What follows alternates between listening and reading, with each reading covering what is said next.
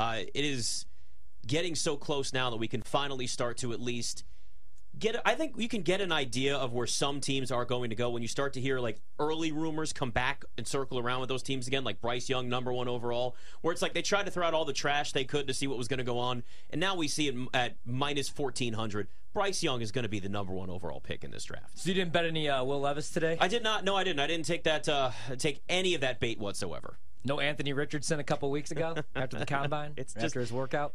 We see this every year. We really do. And look, sometimes the crazy does happen. Baker Mayfield was this year could happen. Baker Mayfield was kind of a last-minute crazy number 1, where it was like for the longest time that made no sense, and then we're like, wait, Baker Mayfield? Yeah. Okay. So there's always the chance. But Eric Eager is the VP of Sumer Sports, which when I look at what you guys do, I think it's unbelievably interesting, and it shows that you're way smarter than anybody sitting in this room using quantitative analytics to look at the NFL. So I hope that you can maybe tell us every single quarterback, where they're going to be drafted, in what order, so it can make it a lot easier on us if you could use those numbers, please.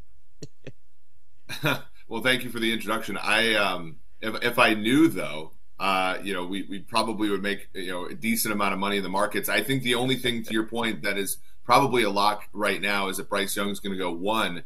I don't even know, after a week of steam, if we even know who Houston's going to take at number 2, whether it's going to be a quarterback in Levis or a position player now with Tyree Wilson being the favorite on some of the sports books. What do you make of all of this C.J. Stroud slander? The S2 test, 18%, Houston not being really that interested in him, his popping back to his coaches. Just, is this gamesmanship, or are teams actually concerned about him?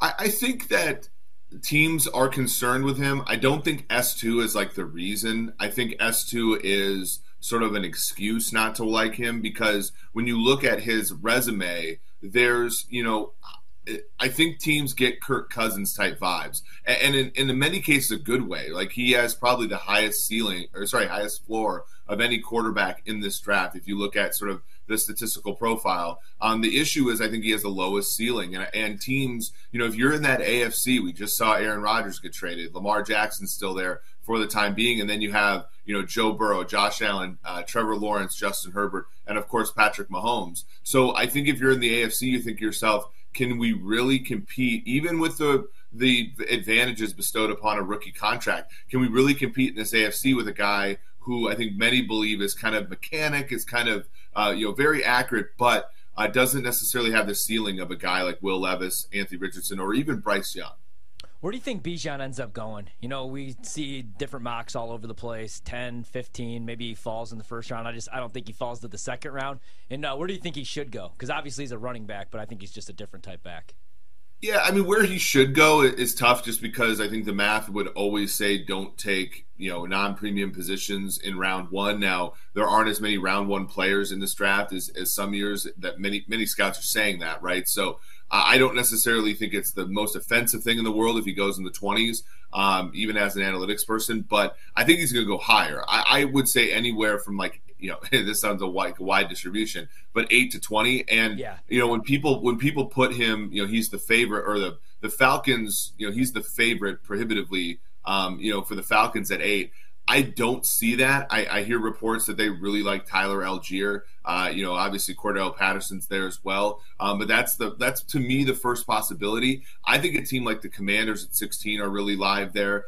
Even a team like New England at 14. Now, New England has a lot of needs, and if one of those quarterbacks falls, and one of those quarterbacks always does fall, I think they end up being that team that gobbles him up.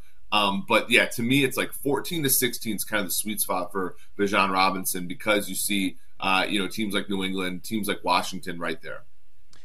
What do you think the likelihood is of either Houston or the Cardinals trading out of the number 2 or the number 3 pick? Because we hear a lot about the Cardinals wanting to get out of that spot. You haven't heard a lot of rumors or maybe necessarily even some movement in that. But I feel like as we sometimes get close to the draft, whether it's that day or the hours or minutes before, sometimes those deadlines force teams to make the best offer, and that's why teams will trade out.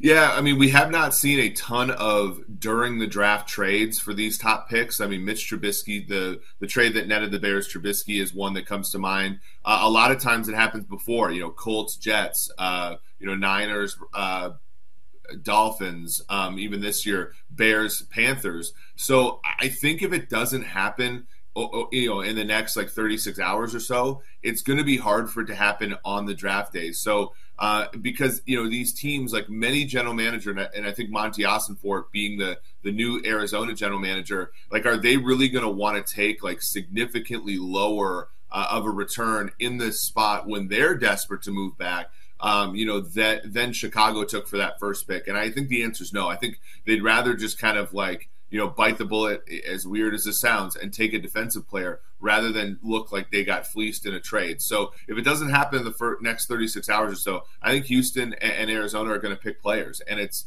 probably not going to be the right move for them. Let's talk about the first wide receiver taken. Jackson Smith-Njigba is at minus 430. Just kind of a weak wide receiver class in terms of side outside of Quentin Johnston.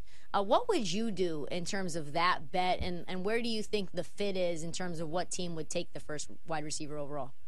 Yeah, I think any money that you bet on any other wide receiver to be first taken is a waste of money at this point. Like I think there's probably a 6 to 10 pick gap between any of those guys. Now you all are showing the market for over under. Now this is one I really do like. I think if you take a little bit of under 3.5. Wide receiver is just an undervalued position in the NFL. I know last year we got 6 in round 1, but those first 6 went in the first 18 picks. And if you got the worst of the number at 6.5 on over, you of course had a bad beat because the last picks 19 through 32, none of them were wide receivers. And the league will just the league will prefer, especially in this first half of the draft, they'll always prefer players in the trenches. So I think Smith-Njigba, he might go anywhere from pick 11 to Tennessee, kind of, within, 11 to like 16 or 17. And then I think the next player, whether it be Zay Flowers, Jordan Addison, or Quentin Johnston, I think those players go a lot later than you think. And if you're a Kansas City Chiefs fan, like I think one of those wide receivers you covet is going to be available to you at 31. And I don't necessarily believe that they're going to take that player that you like over an edge or a tackle. Really quickly, just to follow up, there's been a lot of noise and smoke about the Giants taking a wide receiver. Doesn't feel like a correct take given that Wan'Dale Robinson's kind of the same kind of receiver as these guys. What do you think they do? Yeah, I did a mock today that had them taking Quentin Johnston. I think that's really the only fit here because, Zay Flowers is, he's better than Wan'Dale Robinson, but he's a similar type of player. Same thing, Addison's kind of a little bit, splits the difference a little bit as well. And if they're going to take anyone else, it's going to be a overdraft, and they're not in a position to do that with Daniel Jones making all that money. They have to kind of take the right player, if you know what I'm saying, at every single pick. So I only see it with Quentin Johnston, and I think it's an outside chance just because of his style of play, yards after the catch, the kind of stuff Daniel Jones does well, which is get rid of the ball quickly and let the wide receiver do the work. I think he might be the only one that fits for them. But again, his pick prop is like 26.5 or so, depending. And so, it could be a place where the Giants do it, but I also think it could be a place where somebody views it as an overdraft. Anything that you would like right now, like as we look at the board, I know everything's kind of changing a little bit, but first tight end drafted, Michael Mayer now minus 175, Kincaid plus 130, or even with first DB drafted, because Witherspoon's all the way up to minus 200 right now with Christian Gonzalez at plus 150. Anything you like in either of those markets, or are you just kind of staying away? Yeah, I think those are ones where you stay away from laying the favorite, even though it's not necessarily like the most expensive to lay the favorite there. We had Kincaid as a favorite just a couple weeks ago, and it swung back to Meyer. These are just when two guys are just so close, and we've linked Devin Witherspoon to the Lions. You look at the FanDuel market, BetMGM market, they have him basically like even money to go to Detroit with pick 6.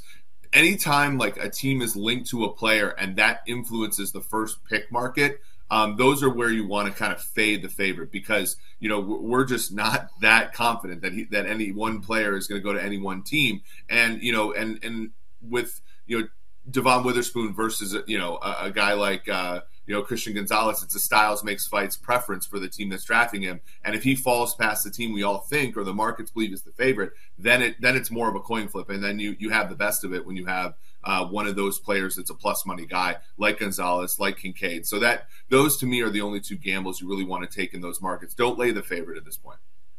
Talking to Eric Eager, BetMGM tonight, Jalen Carter is kind of an interesting story at this point, right? Like, this is somebody that is as talented as any defensive lineman we've had in college football in a long, long time. Then you have what happened off the field after they won the national championship. Then you have the workouts where he looked out of shape and like just not prepared for it. Yet there's still so much talent there. At one point we saw him, at the beginning, I guess maybe number 1 overall to the Bears. That was the conversation. Now I'm seeing him go as maybe number 9 to the Bears there, maybe Seattle at number 5. I think he's plus 350 to go number 5 overall. Or starting at 4-1 to go 6th overall, whatever the case is. Where do you think he ends up? Yeah, by the way, that's a good omen for general managers that if you trade back, you still might get the exact player everybody thought that you were going to get, and you pick up $200 million in assets along the way. Look, Carter's going to be a surprise this draft in one direction or the other, because I do know that there are teams that have Carter as their best player. So, there could be a situation where a team comes out of nowhere, trades up to pick 2 or 3, and takes him. There also could be a fall because of all the things that are described. You think about Warren Sapp and how far he fell. You think about Laramie Tunsil and how far he fell for sillier things than Jalen Carter has done. And so that one's truly a mystery to me. To me, if you're going to bet him sort of in that pick position market, it's really a bet on how many quarterbacks you think go. Because I think if you think that Levis, Richardson, Stroud, and of course Young go in the first 4 or 5 picks, then Carter's a faller. If they don't, then one of those teams is just going to take him, and we're going to look back and it's going to be like the Jets taking Quinnen Williams, where you're like, oh, of course, they need, they're going to take one of the best players at a premium position and figure everything out later. Who do you think is the best offensive lineman in this draft, Eric, and who do you actually think goes first? Peter Skoronski, to me, is the best offensive lineman from a production standpoint, but you have the arm length issue, and so that's, if a team like Chicago, who I know has been rumored there because of the Northwestern and Chicago ties, gets to that point, they don't necessarily need a guard, and so there's not that sort of fallback plan to put him there. So, I do believe the markets that Paris Johnson's the first tackle. I don't necessarily know if I'd lay the number to bet it, but I do believe just because you have wingspan and you have traits, and teams love those kind of things. But we have seen in the past, Andrew Thomas in 2020 went 4th, and he was somewhere around 6-1, and that, to the Giants, he's been a wonderful player, and he went there in large part because his college production was better than everybody else's, kind of in that range. So just be wary. I would not lay the number there. I know it's grown, but I do believe the market has moved in that direction for a reason. Eric, we only got about 90 seconds left here. What's your favorite bet left on the board? Anything that where the number's still kind of available? Oh, that's a good question. I know it's so tough right now because all these numbers are all over the place. Let's team to draft Michael Mayer. I like Green Bay at 5-1. That's one that makes a lot of sense to me. I know they moved up to 13, so it makes it a little bit less likely they could, snag Smith and Njigba. But I think that the Packers, you look at the history of the franchise, Mark Chmura, Bubba Franks, Jermichael Finley, Keith Jackson, they've had great tight ends, and great tight end is a good support for a young quarterback. So I think that if they miss out on Smith and Njigba, he goes 11, let's say, to Tennessee. I think the Packers at 5-1 to take Mayer is a decent bet. All right, about 30 seconds here. Hendon Hooker, will he be a first-round pick? I don't think so. I know my former boss, Chris Collinsworth, just took him 31 to Kansas City, so we're really trying to spread the disinformation here. But I think a team like Minnesota, a team that's kind of been linked to him, I think a team like Minnesota is more likely to trade out of the first round than they are to take a guy like Hooker. I believe the film people who say that he's not worthy of a pick, and under 4.5 is a good number for quarterbacks. Under has always been a good bet for quarterbacks in round 1. There you go. Eric Eager, Sumer Sports. Thanks for coming on with us. This man was spitting. Hey, thanks for having me on, everybody. Thanks, man. He was